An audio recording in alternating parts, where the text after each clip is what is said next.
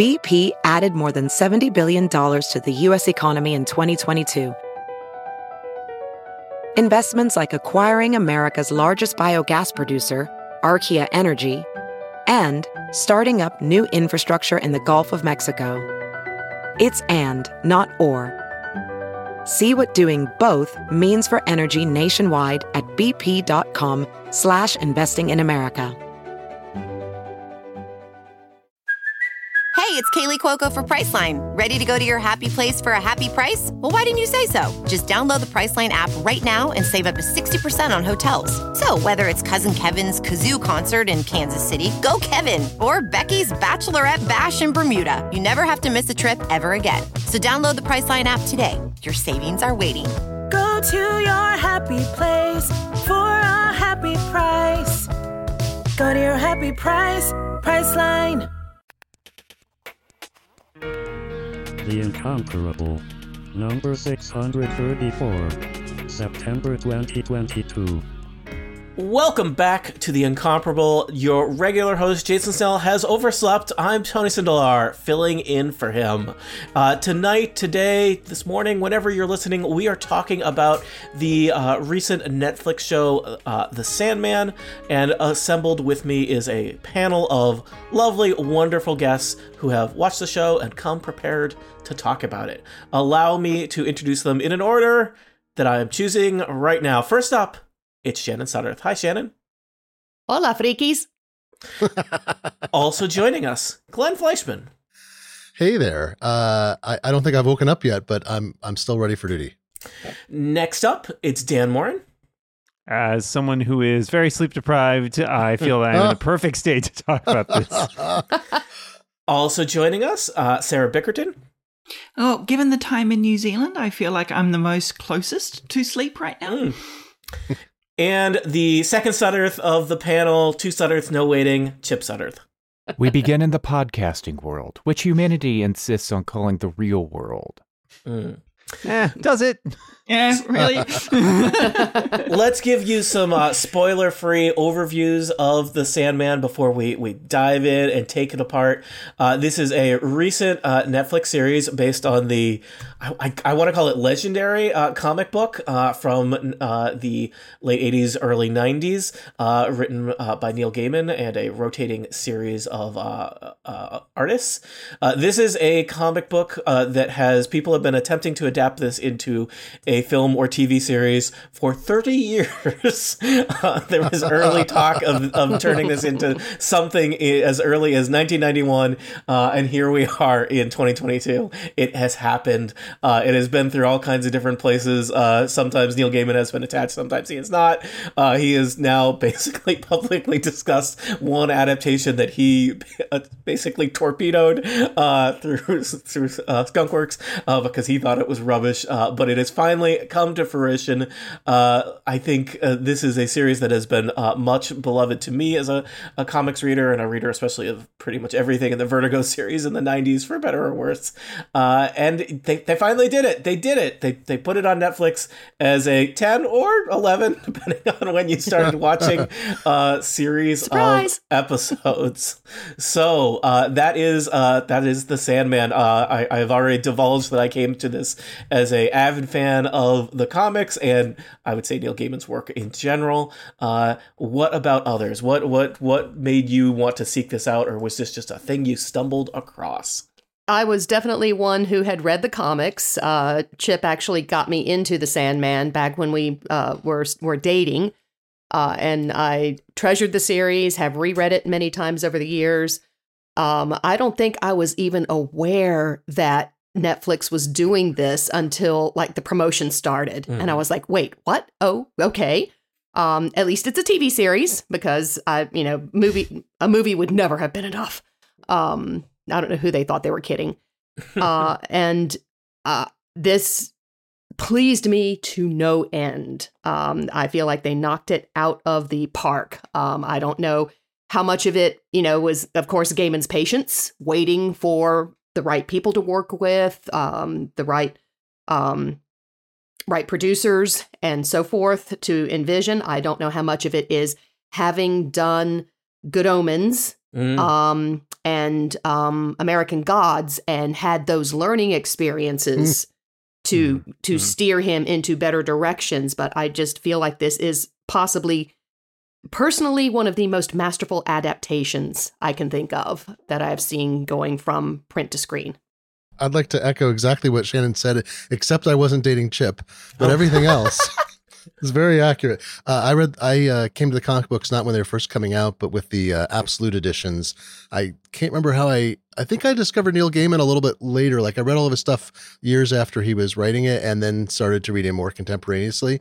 And I found out about Sandman. Maybe I saw like one comic or something, and I was like, oh, a library has the Absolute editions, I'll just get the whole thing, and they weigh, I don't know, 12 pounds a piece. A lot. Yeah, they're very amazing. Heavy. And so I read through all those, and I think I wound up reading them twice, but I have the same reaction Shannon does, which is it's kind of not no notes. It's not like, but there's nothing I want to pick apart. I mean, I want to talk about the series a lot because it's good, but I had that same sense of Neil Gaiman had mixed adaptations. I watched Good Omens, but I wasn't a fan of the original. I hadn't read it, so it didn't have that resonance to me.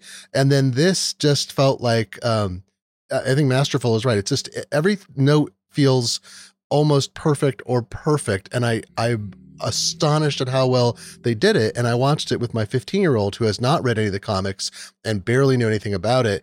And they enjoyed it just as much as I did, which was, I think, an incredible thing given the amount of lore there is. I want to second everything that my wife and my secret boyfriend just said. Not secret anymore, Chip. Whoa! I was reading Sandman pretty much in real time as it was published in 22-page floppy editions. I came to it. I came to it just after like what we'd say is the second trade paperback, and was quite into it. And I love this series quite a bit. And what I'm very interested in is how people who haven't read the comic series react to it. Sandman was a big deal in comic circles, but it was never a giant seller. A couple of special issues, the series finale perhaps, but it wasn't competing with X-Men and Batman at the time. It was really its own thing for the Vertigo crowd, for the sort of elite comic book readers at the time. Maybe no, you I don't know. You could have left elitist. That was fine. Whoa. You're correct. The fantasy fans, the fantasy fans over here. Yeah, we made the point on the Thor: Love and Thunder episode recently that even Iron Man back in 2008 wasn't exactly a household name. Sandman, I don't think, has ever been a real household name except to really dedicated genre fans. And now it's been introduced to a Netflix audience, and I'm really fascinated to see, because I'm too close to it. I love it. I can pick apart some stuff, but it is the Sandman. It is the Sandman of the comics. It is. I mean, I was young when it was coming out. I read it as it was being collected in trades in the late 90s, so I wasn't reading it as it was being published in the early 90s. Also, I think I probably would have been too young for the subject matter. My sense is that, and I've done zero research to back this up, but my sense was that it was extremely popular for a non-superhero comic, but we were still in the era where there was a huge gulf between your superhero comics and your everything else comics. Your Cerebus readers. Yeah.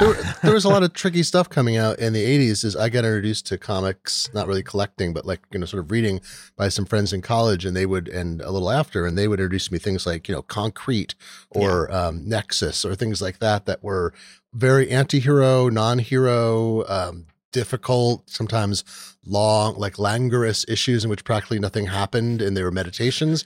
And so I think Sandman coming into that, even though I didn't read it when it first came out, it fit kind of perfectly into that. I will say I reread the Sandman issues that are adapted into the show roughly right after watching the show, which I'd probably read them 5 or 6 times before.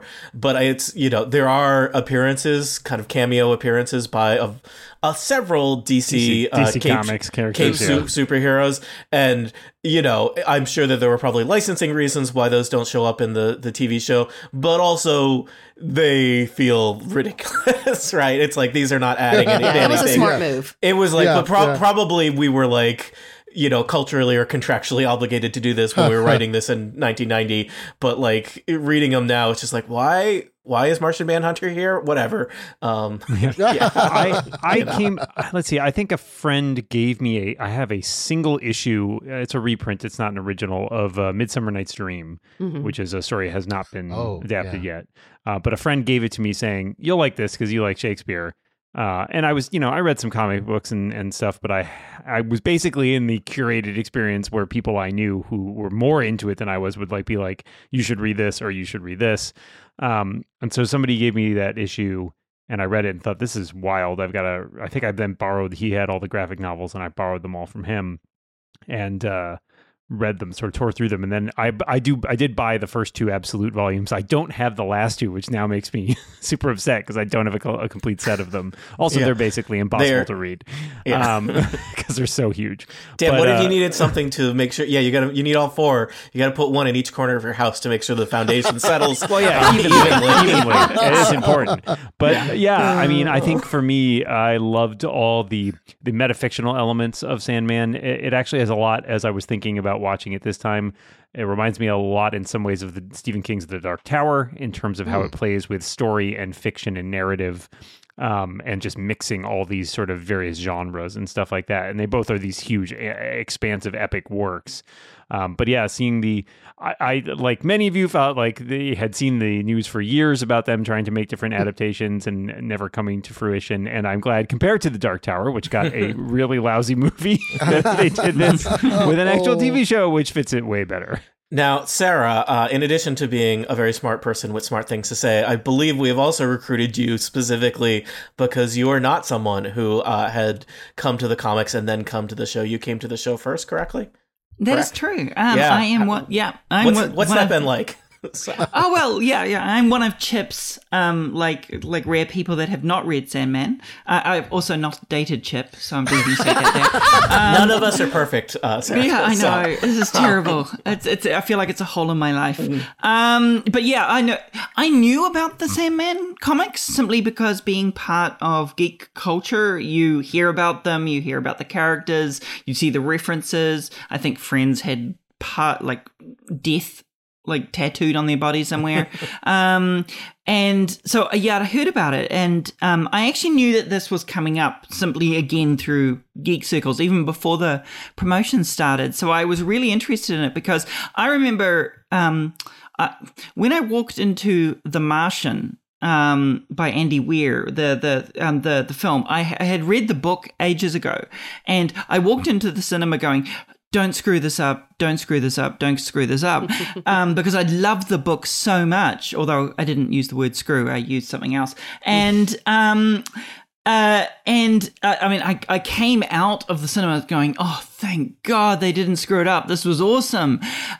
So I kind of saw my Sandman loving friends in the same kind of light. They were going into the Sandman this comic that they've absolutely loved, and like you could tell how much passion they had, and people felt really strongly, which I know geeks who knew, and so I was a little bit concerned going in that it was going to ruin it for them. So I was a little bit worried, but on the other hand, we had Good Omens, which everybody absolutely loved.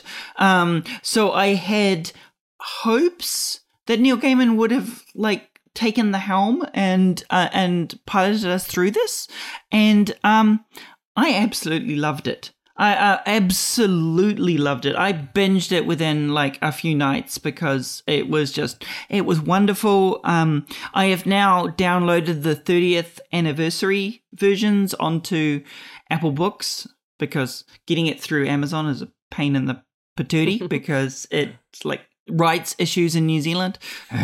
Anyway, but yeah, I have volume 1 and volume 2 of the 30th anniversary on my iPad, but I'm holding off, and I specifically held off till after this podcast, Tony, so I was not spoiled at all. Oh, thank you.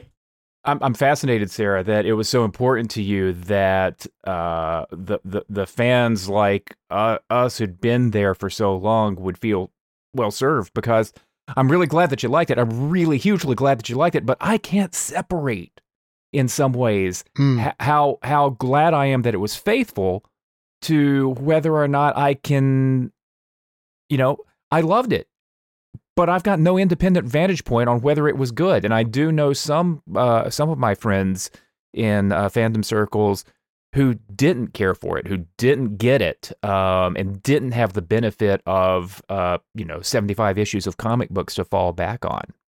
Yeah, I'll say there was some exposition issues. I mean, this is where Alex once served as what do we call them? They were Test like case. they were we did some Dungeons and Dragons, and Tony called Alex my not Spell concierge, spell caddy. That's right. So I was Alex's a Sandman concierge for or dictionary or something for this. So there were times when they were like, "What? Why did Cain just kill Abel? Like, is Abel gone now?" And I'm like, "Okay, you have to wait. That'll make sense." Like, what is Stephen Fry doing here? And, okay, there were points where they had, I wouldn't say difficulty following the narrative, but there were things planted that I think were completely obvious and understood to those of us who had read the comics and remembered them to some extent. So we're just like, oh, that's that thing. And now we get the payoff. Hooray. Yeah. Where as a casual viewer, they were, I think, confused a few points because it was such a big ask of them to hold off understanding. So I don't think that's necessarily a flaw. I think a lot of media obviously does that. And I actually really love anything that doesn't hold me by the hand and, right. Throws you in the deep end, sort of. Yeah. That was my major thing, was that like, I don't like being held by the hand. I like being left a tad unmoored. Now I'm no, ingenue, so I can actually I did know a little bit about it thanks to osmosis from the geek community, so yeah, I'm not completely innocent, but we have basically talked about how great this show is without even giving. I guess I kind of assume that most people would have some familiarity with it, but let's pretend you've been listening to a podcast for roughly 20 minutes about how great Sandman is and are not sure what it's about. Your 30,000-foot view here is the Sandman is about the titular Sandman, who is the Lord of Dreams, but the actual personifications of dreams. He is just called Dream, or sometimes Morpheus, and he is part of a family called the Endless, which are basically personifications of things like death and destiny and desire. They all start with D's. And the adventure / things they get into, the kind of initial hook of the series is Dream gets imprisoned by some, human cultists for an extended period of time. Bad things happen in the world. Dream gets free and then has to rebuild a lot of things that will take him into conflict and collaboration with all manner of strange creatures and beings and people. And, to me, the thing that's kind of amazing about Sandman and a lot of Neil Gaiman's other works is just stories that are about things that you have not heard before or seen before. And there is this big hook of, do you want to follow around a character who is this mysterious personification of dreams? Is that a ride that you're willing to buy a ticket for or not? So as you write your life story, you're far from finished. Are you looking to close the book on your job? Maybe turn a page in your career? Be continued at the Georgetown University School of Continuing Studies. Our professional master's degrees and certificates are designed to meet you where you are and take you where you want to go. At Georgetown SCS, the learning never stops, and neither do you. Write your next chapter. Be continued at scs.georgetown.edu/podcast.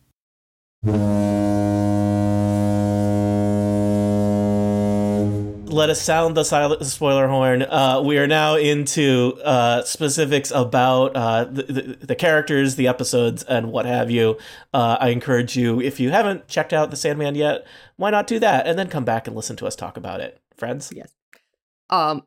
One thing that strikes me the most is that first series of the comics, which runs parallel to the first half of the series on Netflix, that Gaiman was able to, or had to, narratively speaking, take this very grim, serious, almost ponderous main character as his protagonist.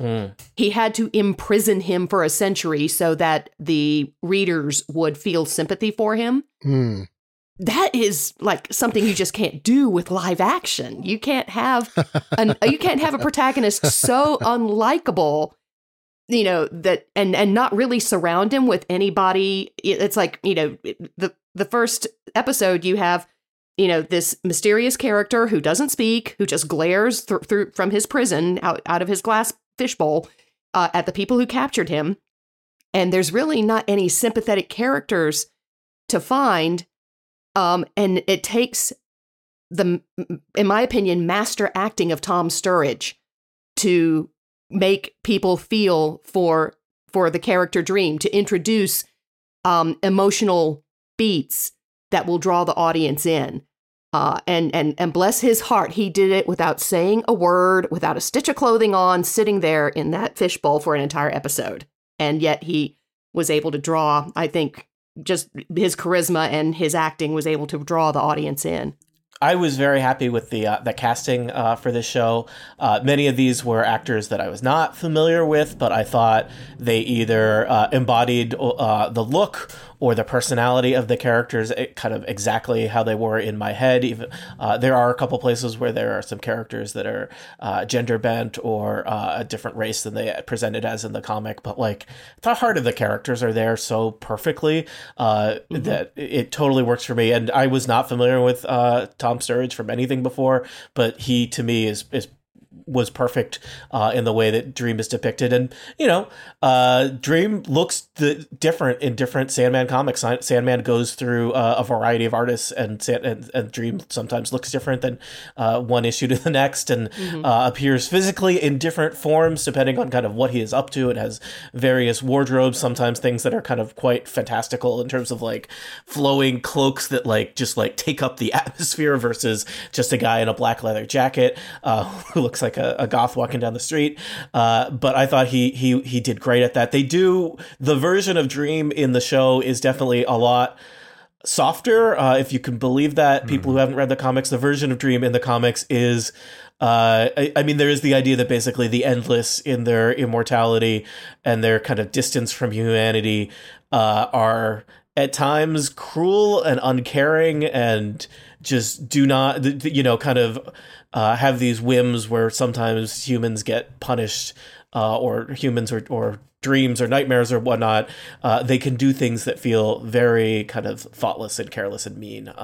And I think they buffed off some of those edges. You know, it is part of what makes the comics interesting is that, you know, Sandman it's not a superhero comic. Sometimes it's a fantasy comic. There's elements of horror. A lot of Vertigo comics back then where, you know, Vertigo was kind of the place where it's like DC is our superhero comics and Vertigo is our place where we're gonna stick all the horror stuff over here. So there is things we're going to play with our suggested for mature readers label there.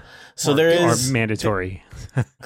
I mean, Vertigo. It felt like in the 90s there was definitely an element of like Vertigo's like, well, if you got to earn your space in the Vertigo imprint by doing. It's like, you know, HBO, right? Where I was going to say it feels like early HBO's. Right? It's like there's got to be some nudity that's not part of the story and some violence that's disturbing, and you know, it was some of it does not serve the story so much as it's like stuff so that we can make it clear that kids don't read this.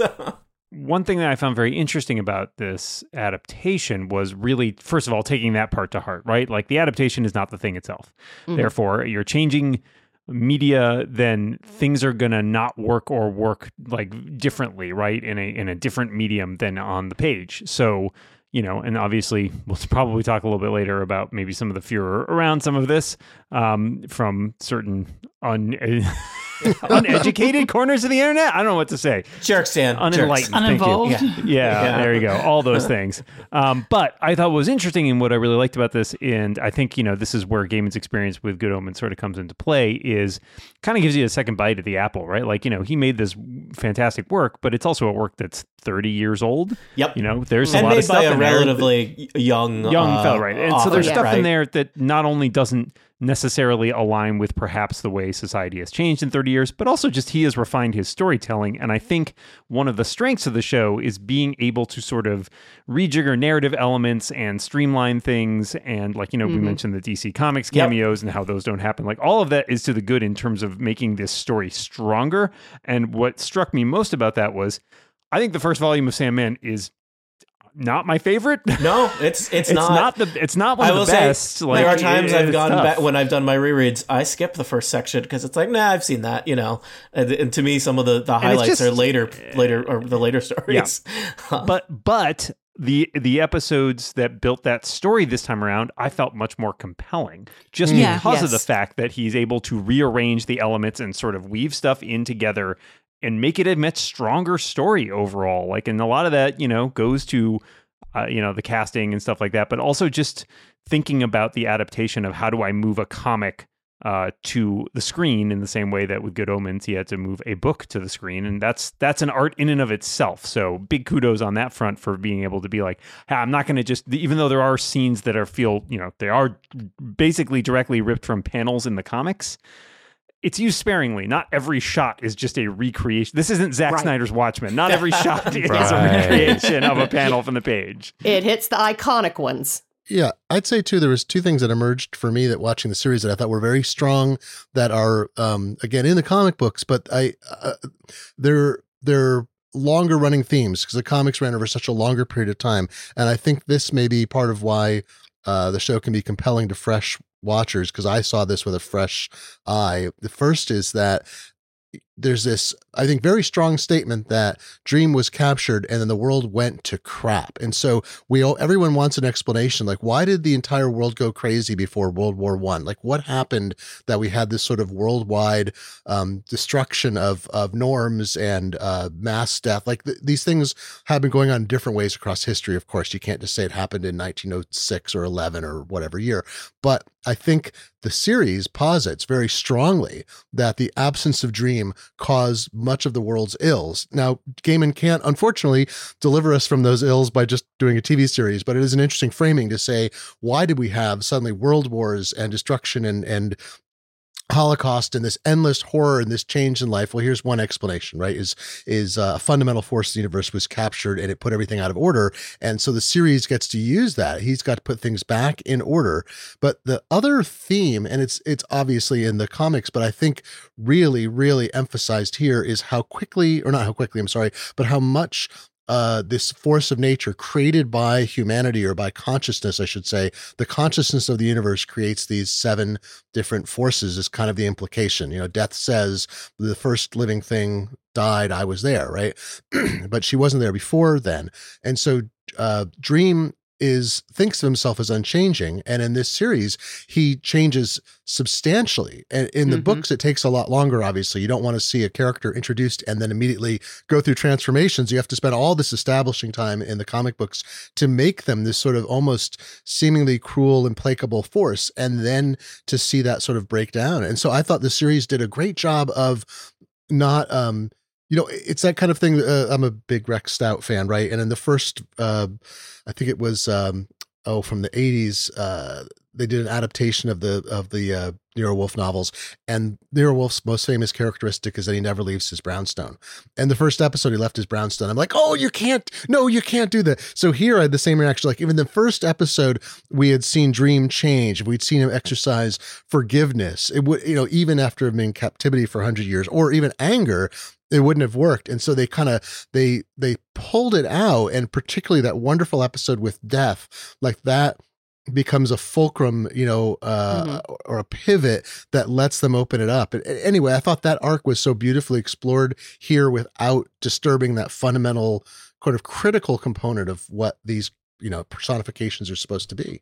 And I want to lean into that for a second, because we'll talk I think later on about what we know, those of us who've read the comics all the way through, what we know about where the story is going and how we feel about how this all sets it up. But one big difference that I noticed between this series and the comics is that it is a warmer story than the comics were. Not, the characters are more fleshed out, a little more, you're giving your actors something to do.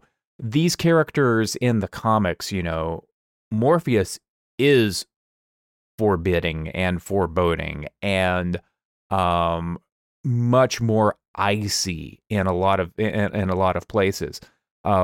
It's not quite so here with Tom Sturridge, and to the point that when the Sandman is required to be icy, when he takes the baby, when he unmakes the Corinthian, when he turns his back on his wife, on his lover who was in hell, it almost seems a little out of place.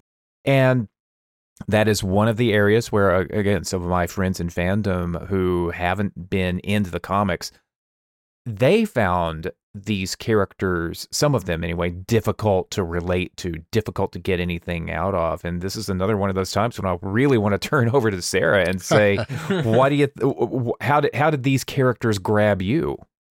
Well, like Dan, I kind of broke it up into the season, into 3 parts. We had the first part, we kind of had that 1 episode interregnum, and then we had the second part. And the first part was the strong part for me. That was the bit that really resonated. I enjoyed the second part, the bit after the interregnum with Rose, etc. But the first bit really resonated for me. And to your point about whether or not Dream's coldness, his inhumanity, came through, because he was warmer than the comics, I think it almost made it more jarring. That it was more impactful because Tom Sturridge's dream was warmer, was softer. That when the inhumanity came through, you were like, oh right, yes, okay, this is not a person. This is not someone who's human that I would expect humanity from. And that it was almost like I was being lulled into a false sense of security. So when he popped out and his inhumanity arose, I was like, oh, yep, that's right. If I had one criticism, I would have liked that a little bit more frequently, because that would have destabilized me more.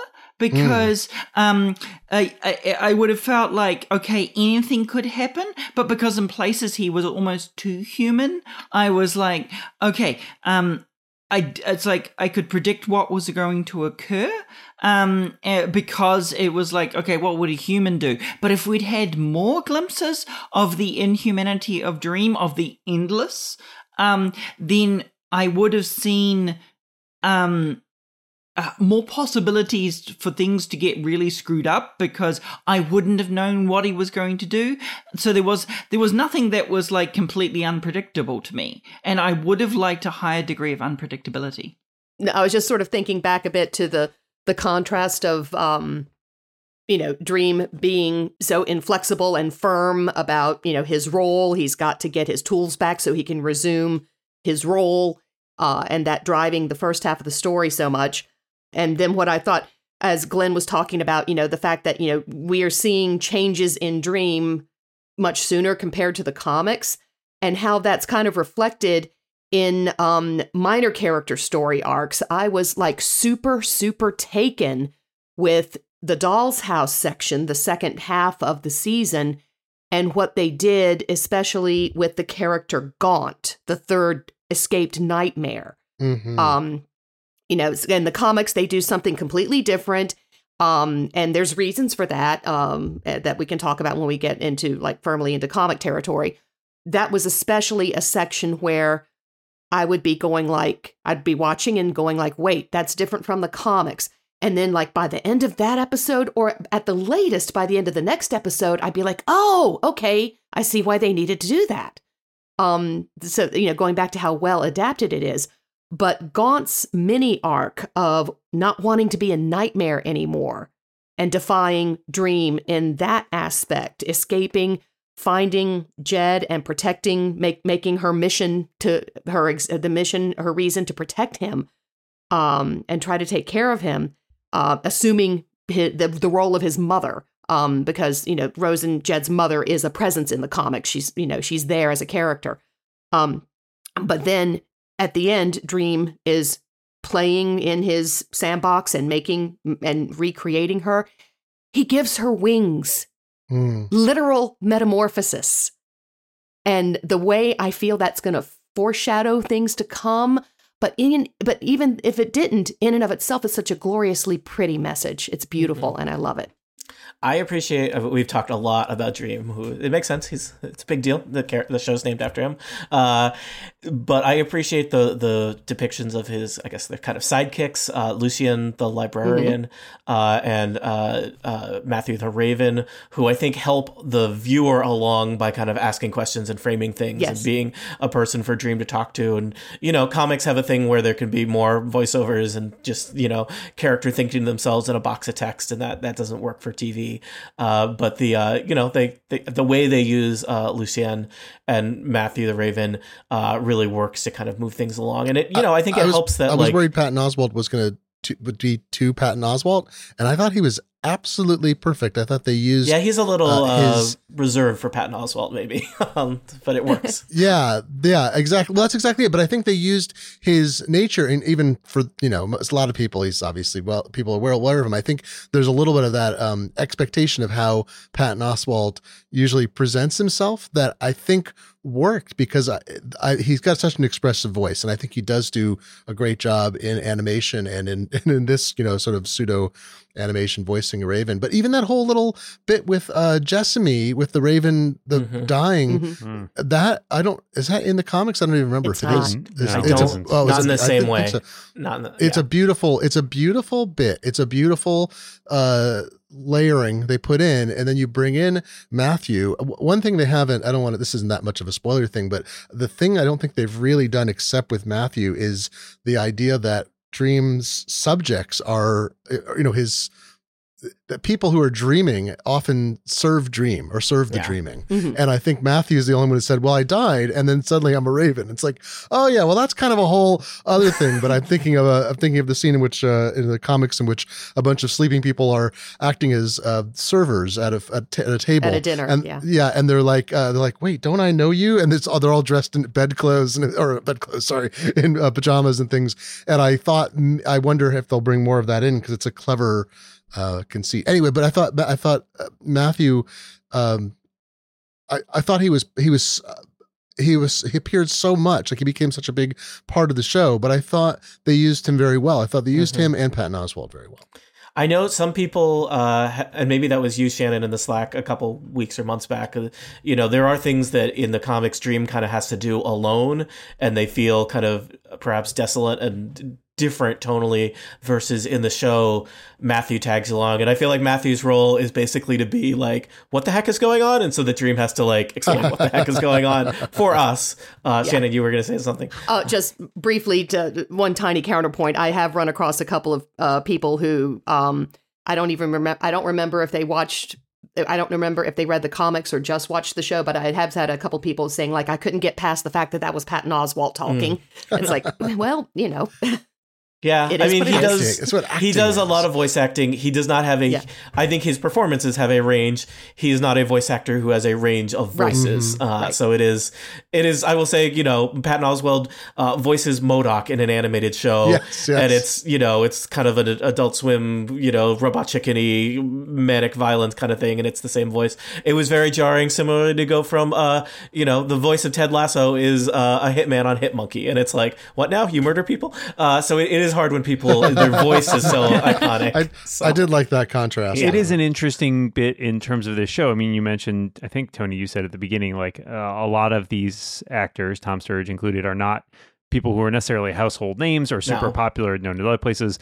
I did think it was interesting in cases where there are people, like I'm trying to think of other people who sort of jumped out at me, might be Gwendolyn Christie and Jenna Coleman, David Thewlis, who I think also, this show does a nice job in most places of sort of making sure that it's not super distracting when you recognize somebody, and also having like these elevating, these lesser known actors. I think the one actor who got me because I stared at them for a while, being like, "Why do I know this person?" was actually Sarah Niles. Oh, yes. I had the same reaction. We're like, who is that? Why do we know? I don't know her. It's Dr. Sharon from Ted her Lasso. Instantly. And oh my God, that sequence, I mean, it was masterfully crafted even as it was. Yep. To have Rosemary drive John Dee to his destination. And, I am sitting here, I mean, Chip can testify. I was on like literal pins and needles going like, oh my God, not her. So for those of us who like knew the comics and knew Sarah Niles and loved her because of Ted Lasso. She's the therapist in Ted Lasso. Oh God, yeah. I was on the edge of my seat that scene. I was just like, just no, please no. And oh God. I don't know if her not dying was the right outcome. As much as I didn't want her killed, I got to the end. It was like, so why didn't they kill her? I have to assume that that's going to go somewhere. I don't know. It felt like things happen for a reason in this show. Is my that it is a loose end, right? They were trying to do more of I feel like this show is more about redemption than the comics ever were. And I think that's a theme. There's a lot of things that are being redeemed, and even in the end of that episode, the fact that Dream says, I can't really hold you. I can't torture, I can't remember exact words, but it's no human was supposed to ever be exposed to this. So what happened to you, you can't be held to account in the way that, some other power would, or what have you. You're a tool. And he also, as he recognizes that John Dee is being used as part of the tools of all the machinations of desire and so forth. But I think for redemption, and also I have to think they did that because they knew that everyone who read the comics knows that searing. I mean, when that episode, I'm like, oh no, it's this episode. Am I ready to watch this? I know what's going to come, and how are they going to portray it? And I think they did an incredible job.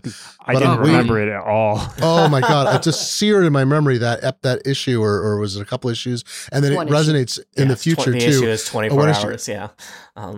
Oh yeah, and so, but those of us who remembered it, right? Whatever percentage of Netflix viewers are, I feel like that was also set up. Oh, we can subvert everyone's expectation because we're totally, and we admire this character. We see how she's dealing with the situation. We expect she'll be killed, and in fact, we get our, there is more redemption. He redeems her because, I feel he's presented in the comic books as a much simpler character, someone who's been driven around the bend, where here he's a driven character. He has intent. That scene in the diner was just one of the best scenes in the entire series. It was traumatizing. It was that feeling of inhumanity that I kind of felt was a little bit missed in Dream, was present in what John Dee was doing in that, because at a certain point with that scene, anything could happen. The most horrible thing that I could imagine could happen, and it was possible for that to occur. That scene, that whole passage there with in the diner was traumatizing as hell, and it had that possibility of anything occurring that I felt was possibly a little bit missing in Dream. Yeah, but that also may be sort of, one of the reasons that Rosemary is spared, and, Dee has, gone, or claiming that, the stone is going to defend him rather than saying that he's the one killing the security guards when he escapes the psychiatric ward, when he kills the gas station attendant. The idea is that, if you attack me, it's going to protect me and do horrible things to you. So, and then he turns around and decides that, Rosemary is a good enough person that deserves protection that deserves to live out the rest of her life, so that when he goes into the diner and we've got this nice mix of people, some of them seem to be really sweet. Some of them, they have some issues. And so you genuinely, I think it helps keep the suspense there for who's going to live, who's going to die, that are trapped in there.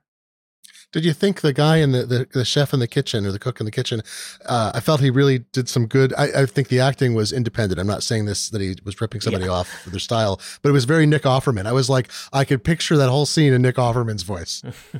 Whoa, sweet man cave. Thanks. Serious upgrade. How'd you pay for all this? I got a home equity line of credit from Figure. I was approved in 5 minutes and had funding in 5 days. Wow, that fast and easy? Yep, the application is 100% online, plus no out-of-pocket costs. Just fast access to the cash you need. How do I get started? Go to Figure.com and get that serious upgrade. Figure Lending LLC, DBA Figure, Equal Opportunity Lender, NMLS 1717824. Terms and conditions apply. Visit Figure.com for more information. For licensing information, go to www.nmlsconsumeraccess.org. Something I wanted to throw out. Sorry to change the gears too fast, but I think we should discuss the Corinthian because I wanted to give credit to Boyd Holbrook's presence and his performance in this show. I thought that's a tough character to sort of get inside the head of. And in fact, I actually found him much more frightening in the comics than I did here. Yeah. But he's very sinister here, which I kind of enjoy. But he's got there's more depth to him here, I think, than there is in the comics. More. He's a little bit just a force of nature in the comic. Yeah, he's more present, and he kind of has an interesting drive behind him that I think is maybe a little bit more vague in the comics, whereas he is just this boogeyman in many ways. There's also, I feel like, I don't remember if this is in the comics, but the kind of, so he ends up at a serial killer convention, not a serial fan convention. That's across town. Don't get them mixed up. But there's kind of the suggestion, because he is this nightmare that's been wandering around for 100 years, that he is kind of the proto serial killer slash, that he has inspired directly or indirectly a generation of serial killers, murderers, hateful people. That I think, as Dream calls them, very small people that have tried to build themselves up as gods. Yeah, that largely comes from the comic. Yeah, it's a real lifer detail. Yeah. And it tightens up the series to make the Corinthian the one that Dream was trying to capture at the beginning when he himself is captured. And then there's 100 years where the Corinthian can keep going doing whatever he wants to do. Yeah.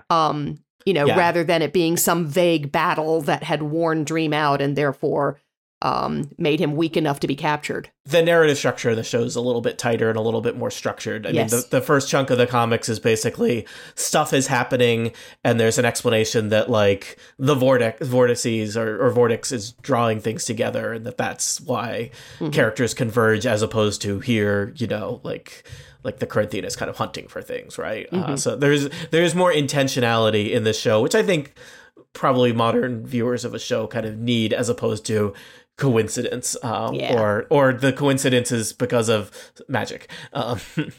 It's also funny, as you could think, if this were in the olden days when TV shows had 39 episodes a year or something like that, or even days. 25. It's this is sort of 3 or 4, maybe 3.5 seasons of a show that had more room. But, I've seen Gaiman interviewed and talked about it. I do love how open he's being. He's like, this is a really expensive show. I don't know if we're going to make the numbers because it really costs a lot of money. And I got no complaints because Netflix funded it. They've been totally supportive, but they got to do what makes sense for them. And I'm like, yeah, but it was so expensive that they couldn't do 20 episodes or and so you have this stuff that's really compressed. It does. I mean, I think in some ways that's a good thing. I feel like there's a lot of Netflix series that have a lot of sag in the middle. It does feel a little bit like when they made this, they thought that maybe they'd only ever get one season, and so they better put it all on the line here. And I think there's a little bit more of the Dream gets an arc in these that he does not get in the comics, and they need an arc for their protagonist. It is frustrating that my understanding is this show is extremely popular and was a huge hit on Netflix, but has not been renewed for a second season yet. And I mean, I guess it's that challenging thing where something can be very successful and popular, but maybe not successful and popular enough for how many zillions of dollars it costs. It's a whole other episode about how Netflix does things. Yeah, insert standard rant here about how this really should have been a weekly drop. Yeah, absolutely. Mm-hmm. Because I've seen so many people talk about, it's like, the idea is that Netflix wants you to binge it all that weekend in a sitting. And so many people I've seen chatting online, I couldn't. I needed to savor it. I needed to do an episode a night or an episode every couple of nights because there are some heavy episodes in here. Like, what would it do to your brain to watch these all in one sitting? Yeah. Also, speaking as someone who this came out like a week after I had a kid, like there's no way I'm going to watch all of this in a weekend. Sorry, I don't have that kind of time. You watched it 10 minutes a day for 40 days. Yeah, I did savor it. Yeah, well, I think the feeling of a second season is because my one criticism of the Corinthian was he didn't feel like a real foil to Morpheus. He was he was a bad guy, and so he's your antagonist to your protagonist, but it was like he wasn't at the same level as Morpheus, and it's only at with the exception of John Dewar, who I think could have been possibly such if they'd written the storyline differently. But it's only in the last episode that we discover who the actual antagonists are, and it's like, okay, so now you're giving us an antagonist worthy of Morpheus, and you've drifted to us, and yet you're not going to give us a second season. Yeah, what's up with that? And even that they again, sorry for the constant connections to the comic, but there's a scene where Desire appears at the end of the episode, rubbing their hands to me, Rats, you foiled my plan. My plan. And it's like Desire doesn't show up in the comics until later, right? It's but it's like they needed basically more to show you what's happening behind the scenes, and that the idea that one of Dream's siblings is plotting against Dream. And the very nature of this series is that you're a primary character and his siblings are the universal personifications of absolutely indomitable forces: death, dreaming, desiring, despairing. There is nothing bigger than them. Yeah. There's a MacGuffin that happens that traps Dream in a fishbowl, but other than that, there are no other characters other than the Endless themselves who can possibly be on Dream's level. Lucifer. Also, and the Araignés. I mean, the Araignés are a much more important part of Chip, let me introduce you to the first of the Fallen. That's a hell of a CV topper there. Excuse me, in the comics, the first of the Fallen and the Lucifer were different characters. And in the comics, Lucifer only co-rules hell. It's true. They've left us with going into a putative second season. Though you do have Lucifer, you have Desire, you have the Furies, the Araignés, who are much more important in the comics, but I really liked how they treated them here. So they're kind of, and even the Calliope, bonus at the end there, tying in, we suddenly get a glimpse of this other life of Morpheus, which is a huge deal in the comics and plays out over many, many issues. So you sort of feel like they've set up, from having kind of one big, the disruption of Dream's control over the dreaming and his capture, and then this sort of one big, and defeating John Dee, sort of defeating him, and then the one big bad who was easy to defeat. Now we go into, from this, they set up at least 4 and maybe more threads that could really explode. For people who've watched the series, they would come out of it thinking, oh, these are 4 things I need to keep track of, as opposed to people reading the comics where, there's like 400 other things that they haven't brought up yet. As David Schaub says in the chat, I appreciate this, Dream's primary antagonist is Dream. He's not wrong. No, yeah. It's not a series, again, drawing from larger comics idea, it's not a series that's really about fighting a bad guy, right? It's not. It's an exploration of stuff. Using all these different facets, but to the point that I think, Chip, you were making. It's not like we're gonna all right, it's Dream versus Lucifer. Who's gonna win in this punch up? Even though we have those head-to-head confrontations, ultimately this is something. It's a larger story about people and, the world that we live in and all these sort of like numinous concepts of dreaming and life and death and all of that. So it's, viewed through a prism and a lens to sort of reflect this fantastical realm. But, it's not a superhero comic where we're going to have them have a giant Infinity War style fight at the end. Yeah, it's a journey. It is a character journey for Dream, and it just sort of hit me. I've seen, here and there people saying like, well, the first half was so cohesive and was so good, and the second half didn't really grab me, but then so many people absolutely adore the sound of her wings, the central episode with Dream talking to Death, that was great. And then his relationship with Hob. But the fact that, Death is kind of the one who sort of calls it. She's like, come on, dude, snap out of it, And then he doesn't exactly snap out of it. I mean, the second half of the series is about he's got to deal with this vortex issue that is a danger to the dreaming.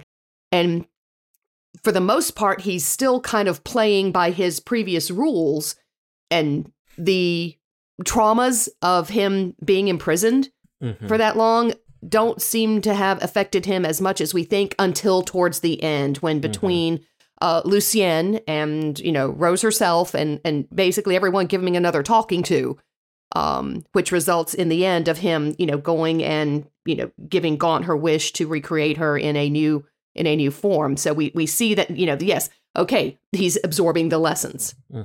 Yeah, I mean, we only get a very little bit of Death, such a beloved character from the comics, and of course, just such a great character with the idea that, the personification of Death itself, not a Grim Reaper, but a, older sister, kinder, wiser goth, who's going to hang out with Dream and kind of give him a hard time about, like, why so serious? And why didn't you call me? Yeah, why don't you ever pick up the phone, brother? What's the deal? Well, he sort of blames her for not rescuing him, but she's like, you never, I got the impression in the world of the TV series, I'm not sure if Dream could have asked for help.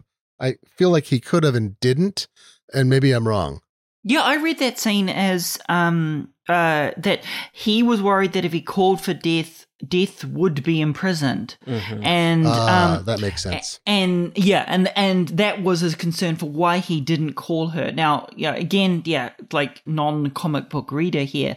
So, but that was my reading of that scene, was that he didn't call her because he was worried she'd be captured and things would be worse. My headcanon is kind of, Dream is this extremely powerful being who has no friends, and basically, he has the people that could, the people that have the power to free him benefit or don't mind that he is captured, and he is kind of on his own, and that a lot of people don't care for his company, Now, think about Dream like Queen Elizabeth II, though.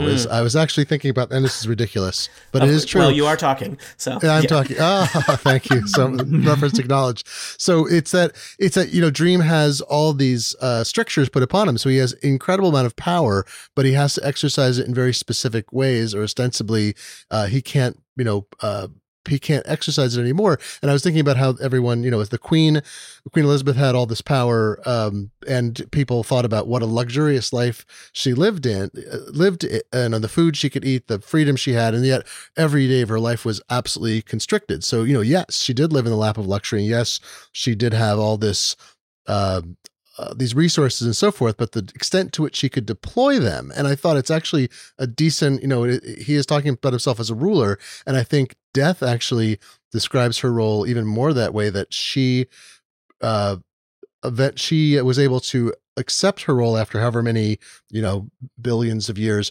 because she realized it was a role of service, that they all serve. And so whatever, and it is that thing, is that it's that in the end, it's about serving humanity because humanity created them as personifications as opposed to being gods. But I think it is a lot of it, and exactly in that way. It is the heavy is the head that wears the crown sort of situation. I mean, and part of it is Dream has put himself in that box, right? And I love the best evidence for this is what is, I think, my favorite story in the entire run of the comics, which is the story with Hob, which is just a wonderful story about essentially this guy who has no friends and then gets one friend, and how that makes such a difference, right? Like, the whole back and forth with him and Hob, where like Hob is like, well, we're friends, and Dream gets pissed, because he's like, I'm too good to have friends. I'm better than that. Friends. Yeah, exactly. And of course, he does need friends, right? Like, and I love that scene in the comic, and also I think done really well here in the show, of showing that it is sort of the crack in his armor where he's like, I tear up in that scene where he's like, it's impolite to leave your friends waiting, right? Like it's a touching moment. And of course we need a story that takes place over the course of 500 years to show changes in Dream's personality. So. Also the costuming, please. I loved Hob, and I also thought the acting, I thought he was great. Yeah, but it's a good way to, I think, mediate that thing where, again, we're told that Death has no control over what she does, and then she doesn't let this guy die. So right. All I'm going to say is there is a reason that there are over 700 fanfics were written to ship Dream and Hob within the last month. Reasonable. That's yeah. Also, everyone in London is like, yeah, of course they're tearing down this place that was 500 years old. Yeah. Of course they are. And they're like, I like that there's a sign though. There's somebody spray paints the sign. Yeah. The pub's over here now. Speaking of, I mean, we get the story with Hob paired with the story with Death, which makes a lot of sense. They're arranged differently in the comics, but. Yeah. And then we got as a treat a couple of weeks after the major drop, we did get an 11th episode of the season with another 2 stories. And if Sandman is to continue, it's going to be fascinating to see how they square the fact that the comic alternated between long story arcs and episodic drop-ins. Yes. And it's a little weird. Why is episode 11 split in half? Why is it not 11 and 12? Yeah, exactly. Yeah. Because, why is it released 2 weeks after the series? Because one of my favorite comic stories of them all is ever in any title is A Dream of a Thousand Cats, which is animated beautifully. It's completely different from everything else that we get here. And then we get the story with Arthur Darvill, Calliope, and these are all great stories. I think in and of themselves, they've got their parts that artistic choices that you could question and things like that. But it is an odd thing to end Sandman with episode 11 when you think that there might not be an episode 12. We basically close with the anthology episodes, and who knows? I gotta say, this is a great indication, the Calliope episode, of the evolution of the presentation of Sandman 2 is, I thought, as great as the comic books are, I think they are prurient in some points. There is too much female nudity and sometimes male nudity intended entirely as a gratuitous element as opposed to something that's required by the plot. And sometimes it does that as well. And the treatment of Calliope was a perfect example of how you can take the same story. The core story is really good. It's nearly identical in all the important details. And I think it's told with more integrity the way it's presented.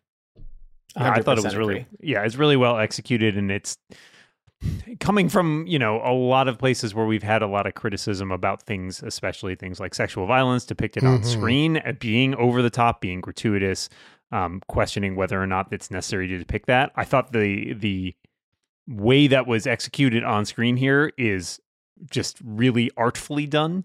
You don't need to show it. It's there. You can imply it, and everything that you need to know is shown in that frame of him with the scratch on his cheek.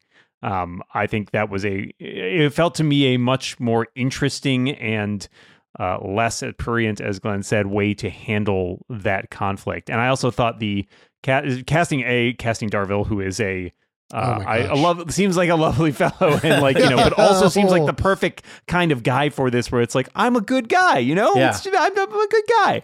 Yeah, I like to write strong female characters. Not a shot at anybody else, I'm sure. No, don't bring that up. That was incredible. Yeah. But it is to Chip's point about the anthology stuff. It does make it fascinating, right? In some ways, you can make this the argument for.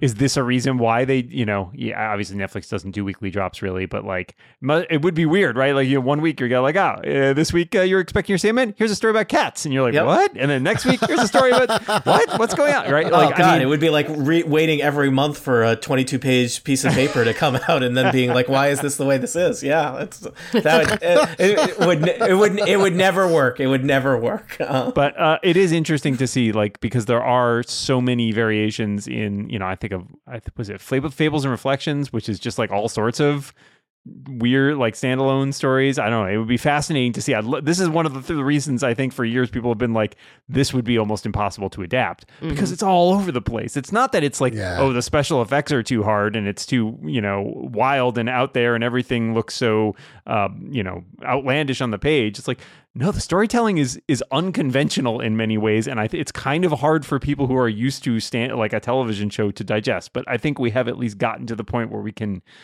we've seen peak TV has helped us all figure out ways to consume these kinds of content. Yeah. Although it's funny is watching a show like watching Rings of Power and Sandman, you're like, oh yeah, we have events happening over far more than the length of human lives, and sometimes spanning, you're jumping back and forth hundreds or thousands of years, and like trying to make a sense of that. I'm like, immortality is really a pain in the ass for storytelling. It's true. Speaking of immortality, we should mention some other side characters that I think are just lovely in their depictions and casting. So we get Jenna Coleman as Joanna Constantine, and possibly her ancestor or something, Lady Joanna Constantine. Definitely her ancestor. Okay. Licensing reasons, right? But I'm like, thank God for not another John Constantine. I mean, I wasn't sure why the choice was there. We have other John Constantines walking around. There's a John Constantine on Legends of Tomorrow, played by Matt Ryan, who I very much enjoy. There might be another John Constantine, Keanu Reeves movie coming. It was interesting to me that this is a gender flip Constantine, but also perhaps the most comics accurate depiction of Constantine I've ever seen. The Matt Ryan version is pretty close in many regards. But this one is even more so, I think, in terms of just there's the 5 minutes when we're at the church with her and she's doing is it going to be a wedding or is it going to be an exorcism?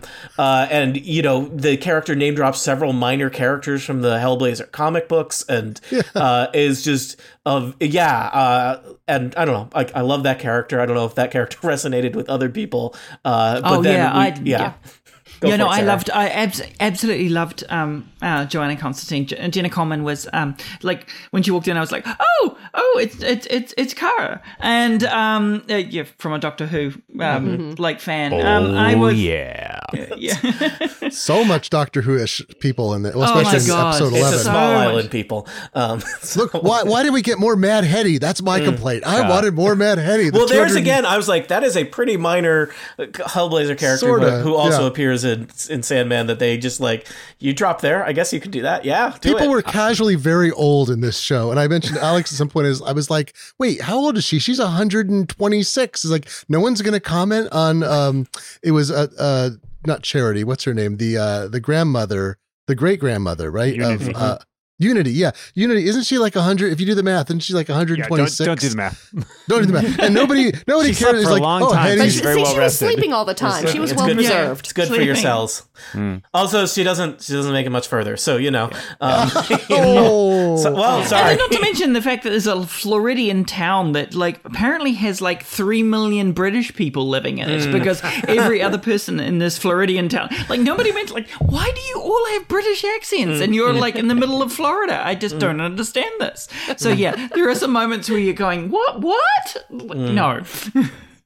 I do want to second what Sarah said about Jenna Coleman. As a Doctor Who fan, I am familiar with her work, and and she is just great. And it was lovely.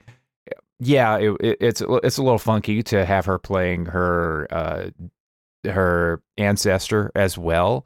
But in both worlds, it was solid, and I appreciate the callback feeling that here's Jenna Coleman playing a different version of herself in different time periods. She's pretty good at that sort of thing. Mm-hmm. Yeah, she was a lot more confident, and together in her contemporary incarnation of Joanna Constantine, and that you could tell that her ancestor wasn't on top of things as much as her contemporary version was. I'd like to think she was, though. Yeah, I like to think she was. Yeah. And honestly, I don't know if Matt Ryan. Well, no, I don't want to say Matt Ryan. Who's the one playing Legends of Tomorrow? John Constantine? No, Matt Ryan. That's Matt Ryan. It is Matt. It's another Matt Ryan. I need to get these straight. Okay. I don't know if Matt Ryan's John Constantine would have worked in this situation. I felt that Joanna Constantine fitted better. I've loved Matt Ryan's John Constantine through the Legends of Tomorrow series and the abortive attempt at his own series. And I've enjoyed that character, but I would have found it a little bit jarring to have him, coming across from Legends of Tomorrow, which he wouldn't fit in this setting. No, there's some tone there that doesn't mesh. Yeah. I was surprised that we get, there's more Constantine here than in the comic. Sorry for the comic stock. But again, specifically, they give you, there's Constantine origin stuff here that we get with Jenna Coleman in terms of showing that, basically Constantine's origin as an occult detective is, basically an early exorcism that went horribly wrong and a girl who gets doomed to hell and, because of his mistakes and that he's walking around with that guilt. And also we get the, guess what? Everyone who comes into John Constantine's life suffers for it, and we have the ex-girlfriend who is, addicted to sand, and things don't go great for her. It's a great way to collapse the characters, though, because there's so many characters in the comic books. It'd be way too much for the series. And again, I think that's the economy of collapsing plot and character while totally retaining the integrity. I mean, that's just everything. Stephen Fry, when I knew Stephen Fry was in the show, and I'm like, oh, of course he's gonna be Fiddler's Green, and then that anticipation of waiting for him to appear, and when he does, and you're like, oh, of course that's how he's gonna appear. He's gonna dress practically like Oscar Wilde, which is visiting America in the 1800s, and it's kind of the way he's depicted in the books too. It's not like it's a different thing, but I'm like, of course, this is the perfect role for Stephen Fry, and then he executed it with that. I mean, with a perfect nature. So I'm so happy to see him like an old friend in the middle of this show that is, full of sort of different kinds of old friends. Yeah. Okay, I will admit that didn't work for me. I felt Stephen Fry was being Stephen Fry. Yeah, to me, it's the same. It's a little too. Whereas I lose myself in, I think, every other role in this. There's a couple people. It's like, hey, you're from Taskmaster. You have a job now. Good for you. But Stephen Fry, it's a little bit like I am constantly. You are Stephen Fry. I can't. That character is kind of and Stephen for Fry. me, who has seen almost nothing, I've seen almost nothing of Stephen Fry, and he was just, oh my God, yes, he's a perfect Fiddler's Green, and he did so well. I feel like Stephen Fry I think Stephen Fry's current personality is either based on Fiddler's Green or vice versa, because they are it's like how Mark Twain became Mark Twain late in life. Yeah, but then of course there's Gwendolyn Christie as Lucifer. Brilliant. And again, another character who exists in I have not seen it, but a popular cop show. Yes. I have seen every single episode of Lucifer because my girlfriend forced me to, and so I watched all of it. And there's another character that would not have worked in this. Not remote. A part of me was like, are they going to do it? Are they going? No. It's hard once David Bowie's not available, and so we got to do what we can. We soldier on with casting other people. If you can swap out Gwendolyn Christie for David Bowie, I'm willing to roll with that. Yeah, to be honest, you'll give it a try. Is that if we swapped out Jenna Coleman for Sting? Is that what that's the math, Dan? Thank you for doing it. Very funny. Just checking. Comics references aplenty, Sarah. You're going to enjoy it. Brilliant. Yeah, so I mean, I think Gwendolyn Christie is fantastic. I always enjoy her. If anything, my main complaint is that there are things that she's in Star Wars where she's underused, and it was like, why did you bring Gwendolyn Christie in for that? And yeah, and they did.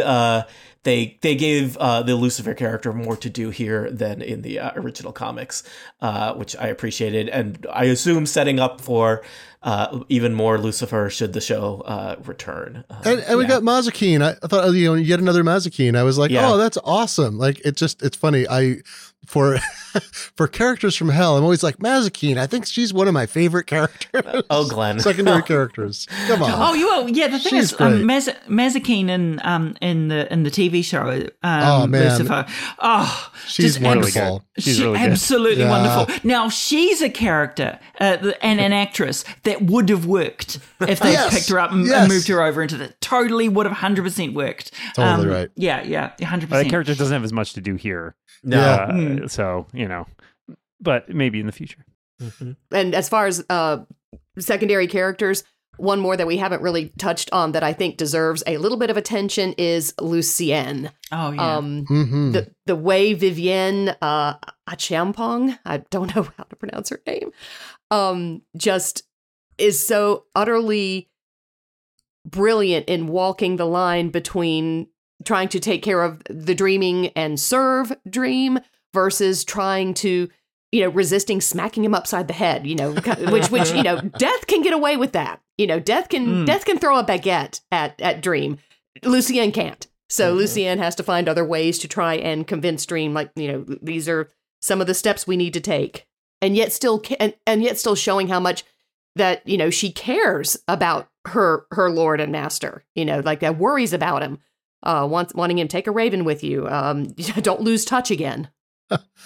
It tells me how weak part of the show was, and I think maybe, I don't know if we'll all agree, maybe I'll bring up this as a point of contention, is the last part. I did not find the whole Rose Walker thing that compelling. I enjoyed it, and I thought there were a lot of side quests going on at the same time that were a little more interesting, and I thought the whole serial killer's presentation, like there was a little much of it, but I thought it was done very well and enjoyably in that context and the portrayal and setup.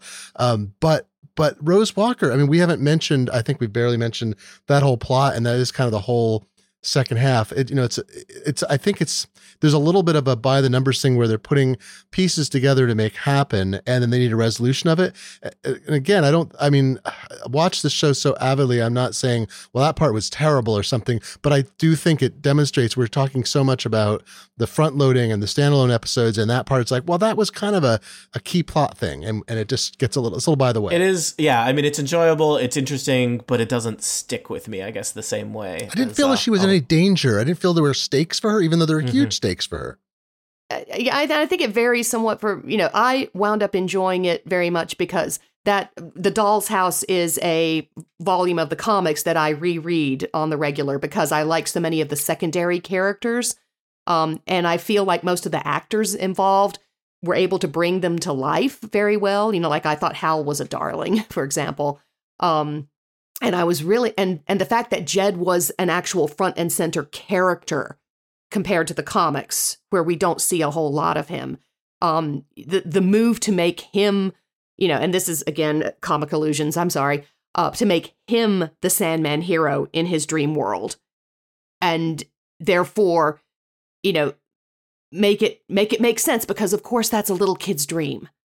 And, any of the hokiness that, if they had tried to do it the way it's originally done in the comics, would not have flown. It just would not have flown. It works in the comics because they are referencing a specific classic comic, Little Nemo. So the art style and the dialogue works there because it's an homage, and that wouldn't have come across in TV. So they reworked that entire section brilliantly. So, I mean, I personally enjoyed it, found it engaging. I can understand for some people, why it may have been like, well, I'm not sure why this is several arcs worth of plot. Yeah, no, it didn't. I mean, again, I feel like I'm nitpicking. So, I enjoyed it. It was fun. I enjoyed the character development of Morpheus. but yeah, I that particular arc with Rose just didn't. It was missing something. I think there's an element of it where is it grounded in reality or is it fantastical? And there's something with this weird in between where she's at this house in Florida briefly, and there's these very, very strange characters there with the Ken and Barbie and in my head they're slotted as Spider Sisters, though maybe they're sisters, maybe they're not. And then like Fiddler's Green living up in the attic is the normal one. And I think there's kind of the like, what is going on versus what is this view from, I guess Rose is not a kid, but a very young adult. And then there's kind of sandwiched in with that, like her missing brother who is like being abused and left in a basement. And it just, there's kind of, I guess there's the, we have the diner scene where it feels like we have these normal people, and then through proximity to the fantastical, everything gets heightened and weird. And here we have these things that seem to just be weird before anything happens. I also thought the Leda Hall character, I was watching it and I couldn't remember the character very well. And I was like, oh, she's going to betray Rose Walker. She's not who she appears to be. And I'm not blaming the actress at all, but more like the way that character was used, it just seemed like she was practically not in the series. Yes. And then she was also very important. It was really bizarre. There was kind of something missing in terms of like, why are you here? And I think that's I think that's partly because of future comic developments that, if they're going to get their full 5 whatever seasons, they needed her established. Early. And there is a thing where, the first half of the series is basically a comic to 45 minutes, an hour of TV. And the second half of the series is 2 comics per episode. And I think some stuff gets smashed together. There are things, like Dream of a Thousand Cats and Calliope work very nicely as half an episode. But then there's other places where it's like, there's maybe too much going on here. And maybe you had to stretch things a little too quickly. I think it's hard because you suddenly have this, like, here's a bunch of stuff that's not about Dream. And are you in for that? Or are you going to be like, where's Dream? Why isn't Dream in this episode? Listeners want to write in to know why isn't everyone asking where Dream is? That is challenging. Yeah.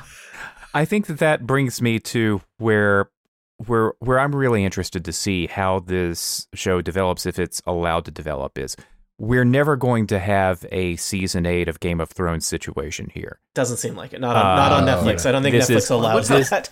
They are not going to strike out their own territory. It seems like that Neil Gaiman is an executive producer here.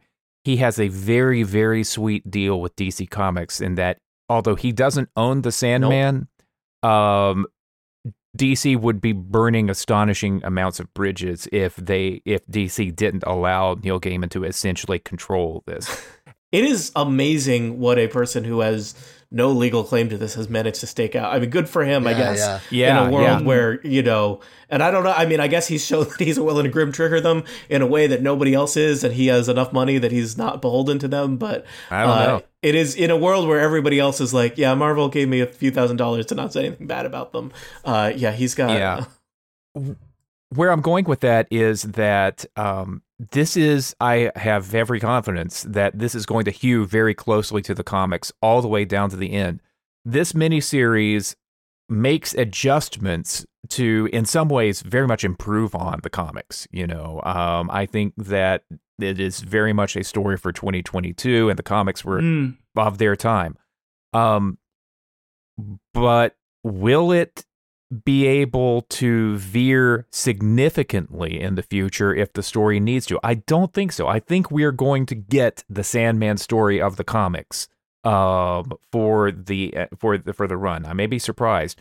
And whether that 75 issue outline / Bible serves the story well going forward for television, I don't think it's entirely assured. You've got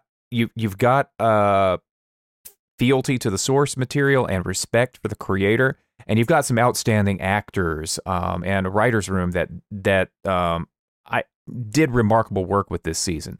But I just don't think that it's a given that it's going to be that great or that well regarded by by general fantasy fans and Netflix subscribers, they've still got to do the work.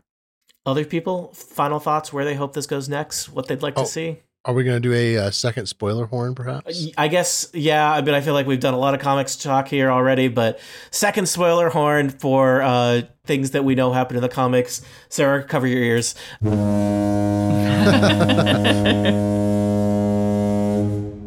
I mean, in my mind, the next season is, I think, they gave us Calliope, which means that gives us insight into Orpheus, and that whole plot with the Furies. There's also the whole Lucifer. I mean, I was really intrigued because they've set up Lucifer to be much more active in hell than in the comics, like much more invested in it, as opposed to the ennui kind of Lucifer in the comics. And some of the ennui Lucifer in the comics, the being one of the three rulers of hell, was Sandman inheriting hell continuity from other DC comics. Continuity. That was like in continuity. As I will refer to my remark 30 minutes before. That was to maintain consistencies with things they had shown about hell.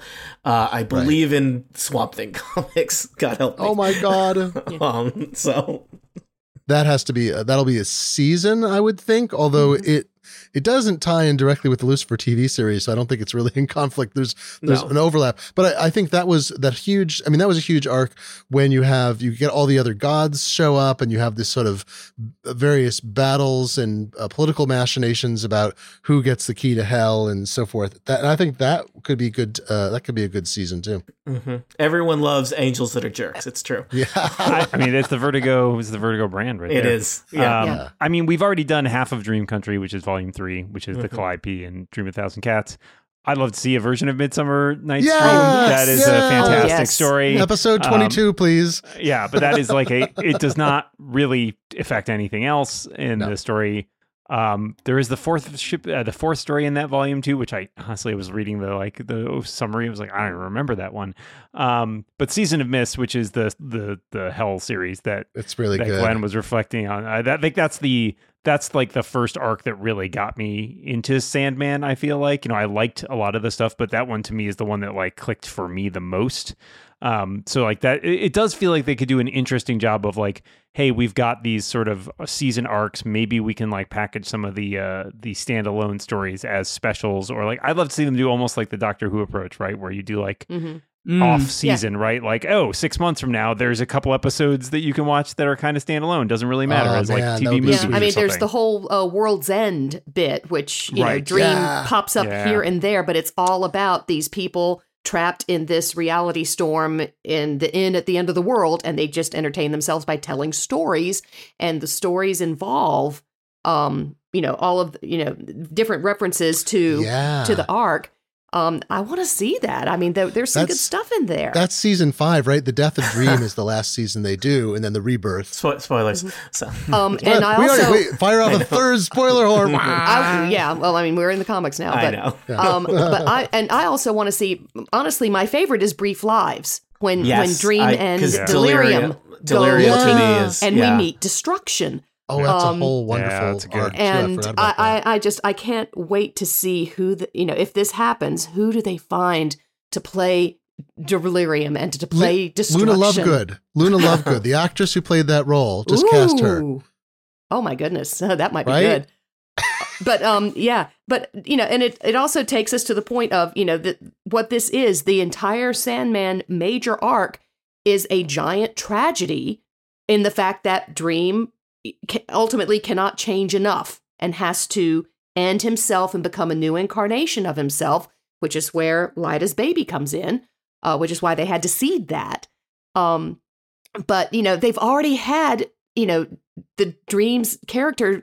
He's already changing so much. I'm wondering how the heck are they going to manage to, if they carry through that arc, how are they going to corner him to the point where he does have to make that decision? he has to fall in love again, and I don't know if they'll do it. I don't think. Do I remember in the main arc in like the current time frame in the comic books?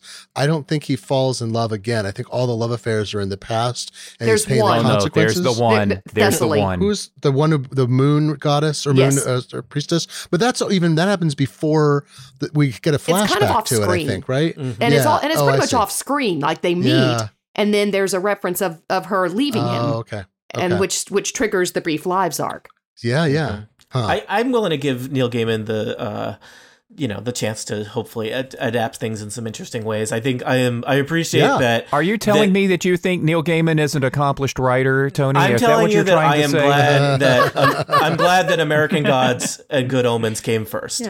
Because those. I like that Tony says it's like he's an executive at Netflix who is ready to put the money over. Oh yeah, Tony, Good you Omens have a few $1 million for Neil Gaiman. Is what you're saying? I will say I watched all of American Gods. It's a little rocky, and it got canceled before it got to end. And that's sad. So I'm glad that is. And that was a book. Yeah. Well, I'm glad that got filed away before this got attempted. So, yeah, Sorry. Yeah, as someone that has like, again, not seen the comics, I want to see Lucifer in the next season. I want to see what Desire has planned. Yeah, but but in addition to that, I want to see more of the siblings. I want to see the sibling interaction because I loved how much the deaths and dreams interactions were. The connection between Desire and Dream was just. What I got just left me wanting more. So, yeah, without knowing the stories, of course. So, like, yeah, grain of salt and all that kind of stuff. That's what I want. I want to see the Lucifer attempting to usurp the endless, or at least Dream, but as an overarching thing where we discover and learn more about the other endless. And yeah. Sarah, I will tell you, after you read all of the Sandman, that's only 75 issues to plow through, there's a variety of spin-offs to the Sandman, but I will say one that I actually really like is there is a Lucifer spin-off, which I think is what the Netflix show was very, very, very, very loosely inspired by. Mike Carey one, right? Yeah, Mike Carey's Lucifer series, which is basically like... I've retired to Los Angeles. Ugh, heaven and hell are still annoyed at me. Like, now I have to deal with, like immortal politics forever. Are really enjoyable. I like them. And I think that was one of those things where I think the show is relatively popular, but I was one of those like, this isn't what that comics was. I'm an obnoxious jerk and I don't like it. It was the Hawkeye series of Sandman. It was good though. I really liked it. It was, the TV series for, Lucifer, it's very different. Yes. The first half is police procedural, and that's what it like. Which offends me. Yeah, which is Tony. It's a good show. It's worth a watch. It's very fun. Yeah, it's worth a watch. I'd say probably the latter third of it is getting more into the metaphysical. And Neil Gaiman has a cameo in one episode. Wait, who does? Yeah. Neil Gaiman.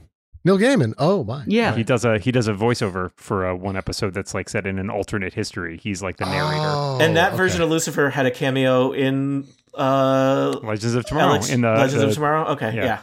So Overture is good too. It's a many years later addition to Sandman lore, and I think it actually works really well. It's a very complete story with a lot of the things that are best about the main series, but without having with big stakes. Anything else people want to say or hope that they will see in future Sandmans other than we hope there's a second season? Yes, please. Netflix. Get off your butt. Come on, Netflix. Renew it. Yeah, do you? Netflix, for crying out loud. Don't be a jerk, Netflix. Nobody likes you. Everybody likes you. The algorithm shows us that being a jerk is very profitable. All right, let us close out our story then. It was great to talk about this show and about comics with such a lovely collection of nerds. Panel, thank you all for being here. Chip Sutterth, thank you for being Chip Sutterth.